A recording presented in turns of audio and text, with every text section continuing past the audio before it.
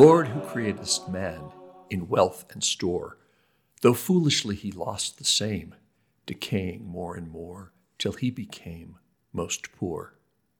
With thee, O let me rise, as larks harmoniously, and sing this day thy victories. Then shall the fall further the flight in me. From Wyoming Catholic College, this is the After Dinner Scholar, and I'm your host, Dr. Jim Tonkowich. Those lines of poetry are the first stanza of George Herbert's poem, Easter Wings.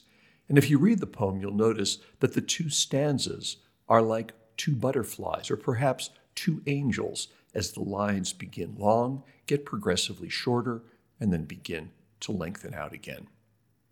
George Herbert, a contemporary of William Shakespeare and John Milton, lived from 1593 to 1633. In addition to being a poet, Herbert was a Church of England priest and a theologian. Wyoming Catholic College president Dr. Glenn Arbery has long been an admirer of Herbert's metaphysical poetry, including Easter Wings and another poem simply entitled Easter. Dr. Arbery, what do you find captivating about George Herbert's poetry? He has an imagination that really captures you when you see the way that he deals with his religious images. For example, he has a poem that most of our students memorize called Love 3 that's really about being invited to a dinner. And, love bade me welcome and my soul drew back, guilty of dust and sin.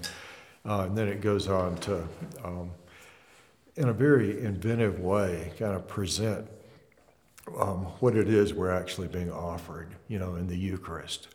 Other poems like The Pulley or The Collar, take a particular image and work them through in a way that it's always a little startling. But Herbert has a sweetness to him that's, I think, probably what's most captivating. There's just something that you feel under the lines that is just very appealing. Yeah, almost an innocence. Yeah, it is that. There's not anything worldly that's kind of trying to break through.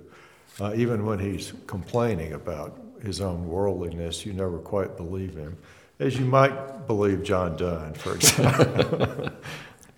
Now, he was part of a group known as the metaphysical poets. What does that mean? Well, it's a term that was coined by Samuel Johnson, the 18th century critic.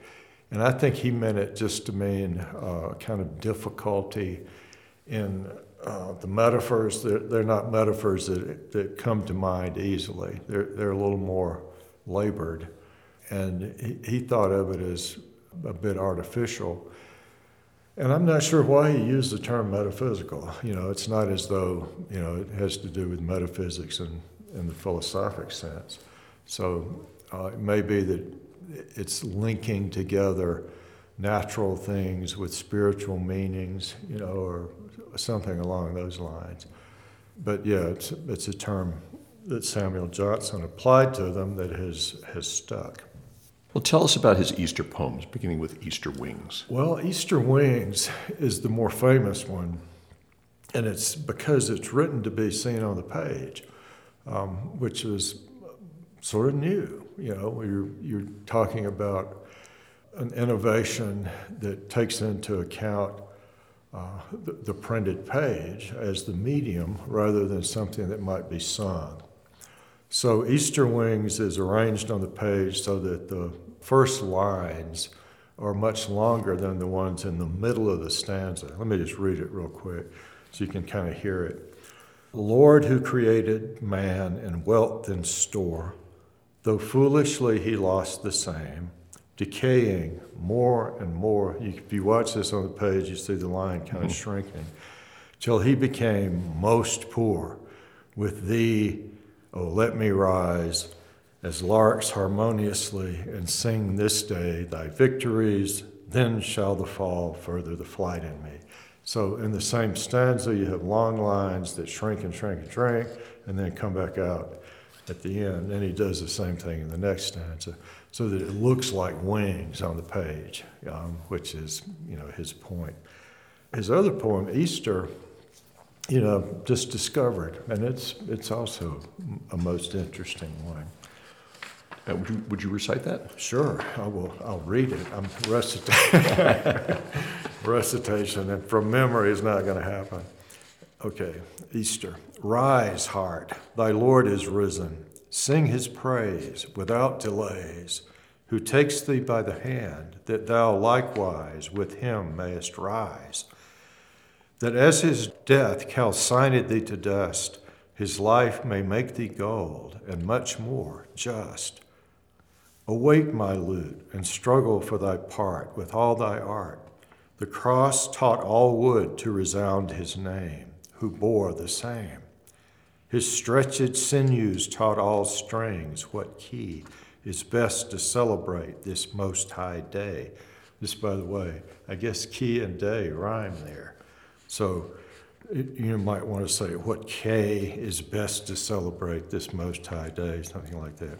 Consort both heart and lute, and twist a song, pleasant and long.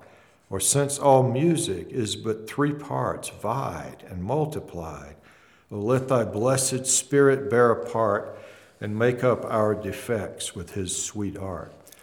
And then it's as though Herbert, having kind of set it up, has the poem that comes out of the three parts that he's been thinking about in the first part of the poem.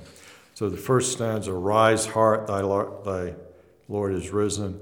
Second stanza, awake my lute. Third stanza, consort both heart and lute, to make this song. And then the song that these put together is the end of the poem, which is three shorter stanzas. Let me just read these quickly. I got me flowers to straw thy way. I got me boughs off many a tree. But thou wast up by break of day, and brought'st thy sweets along with thee. The sun arising in the east, though he give light, and the east perfume, if they should offer to contest with thy arising, they presume. Can there be any day but this, though many suns to shine endeavor? We count 300, but we miss. There is but one, and that one ever. So, yeah, lovely. And again, this same kind of sweetness comes through this one. Well, I mean, it seems almost like it's two poems. It is. It does feel like that. And I think the way to read it is that the first three stanzas kind of prepare for what happens in the third. And I think we should probably think of the third stanza as a song. So the heart, the lute, the spirit all make this music, and then the song is the little poem at the end. Yeah, the first three stanzas, and he's dealing with these threes, which is pretty deliberately Trinitarian here, right? Mm-hmm. When he's thinking about a chord of music being three parts that, vie with each other, three tones. I wish you had your guitar, you could play this. Play a chord for us to illustrate. He starts with, a longer line, rise heart, thy Lord is risen, sing his praise.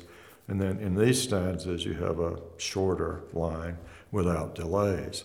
So 10 syllables, 4 syllables, all through the first three stanzas. And then the song at the end, which is what I take it is. I love the imagery of the lute. Yeah. The cross taught all wood to resound his name, who bore the same. Yeah. His stretched sinews taught all strings that key is best to celebrate this most high day. Right. Yeah. Lovely image, right? That all wood resounds, the name of Christ after the cross. And so the lute turns it into music for him. Yeah. So heart and lute work together to make this song. Let thy blessed Spirit bear a part and make up our defects with his sweet art. So I don't know, sort of Father, Son, and Holy Spirit. The lute is in a sense Christ. Christ. Yeah. Right. Yeah. Yeah. A little bit at the end of the whole poem, the imagery is an interesting kind of combination of Palm Sunday and Easter Sunday, right? I got me flowers to straw thy way. It's probably strew thy way also. Got me boughs off many a tree, but thou wast up by break of day and broughtst thy sweets along with thee. You know, as though Palm Sunday and Easter morning kind of become the same event. The sun arising in the east, though he give light in the east perfume, if they should offer to contest with thy arising, they presume. So, sunrise. And in the east, I think Herbert here is thinking about India. John Donne has lines about all the Indias of spice and mine, all these things that come in from the east that are the perfumes. Like the sun arising in the east, if you put those together, they still can't contest with the resurrection. And then the last, can there be any day but this, though many suns to shine endeavor? You have sunrises all through the year. We count 300, but we miss. There is but one, and that one ever. So, the true sunrise that is given to us by Easter. Would you read the whole poem again? Gosh, okay. Yeah, let's see what it sounds like if we just take the whole thing all the way through.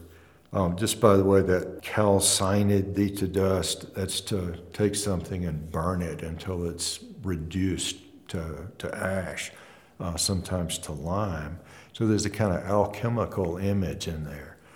As his death calcined thee to dust, his life may make thee gold and much more just, So you're thinking about this transformation. Okay, so let's go through it one more time. Easter. Rise, heart, thy Lord is risen. Sing his praise without delays, who takes thee by the hand, that thou likewise with him mayest rise.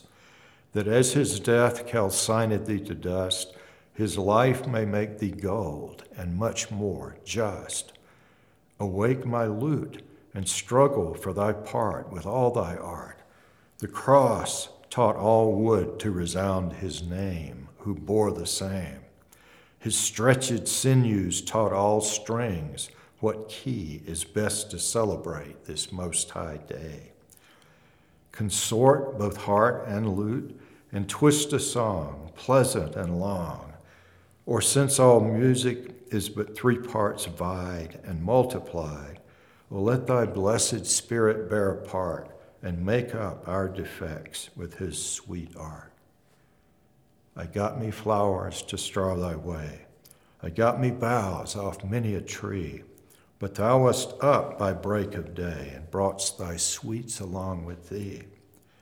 The sun arising in the east, though he give light and the east perfume, if they should offer to contest with thy arising, they presume.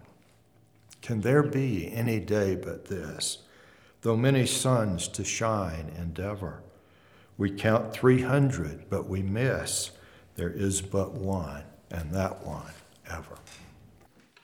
If you wish to reread, maybe even memorize, George Herbert's poems, Easter Wings and Easter, those poems are available online with a simple search.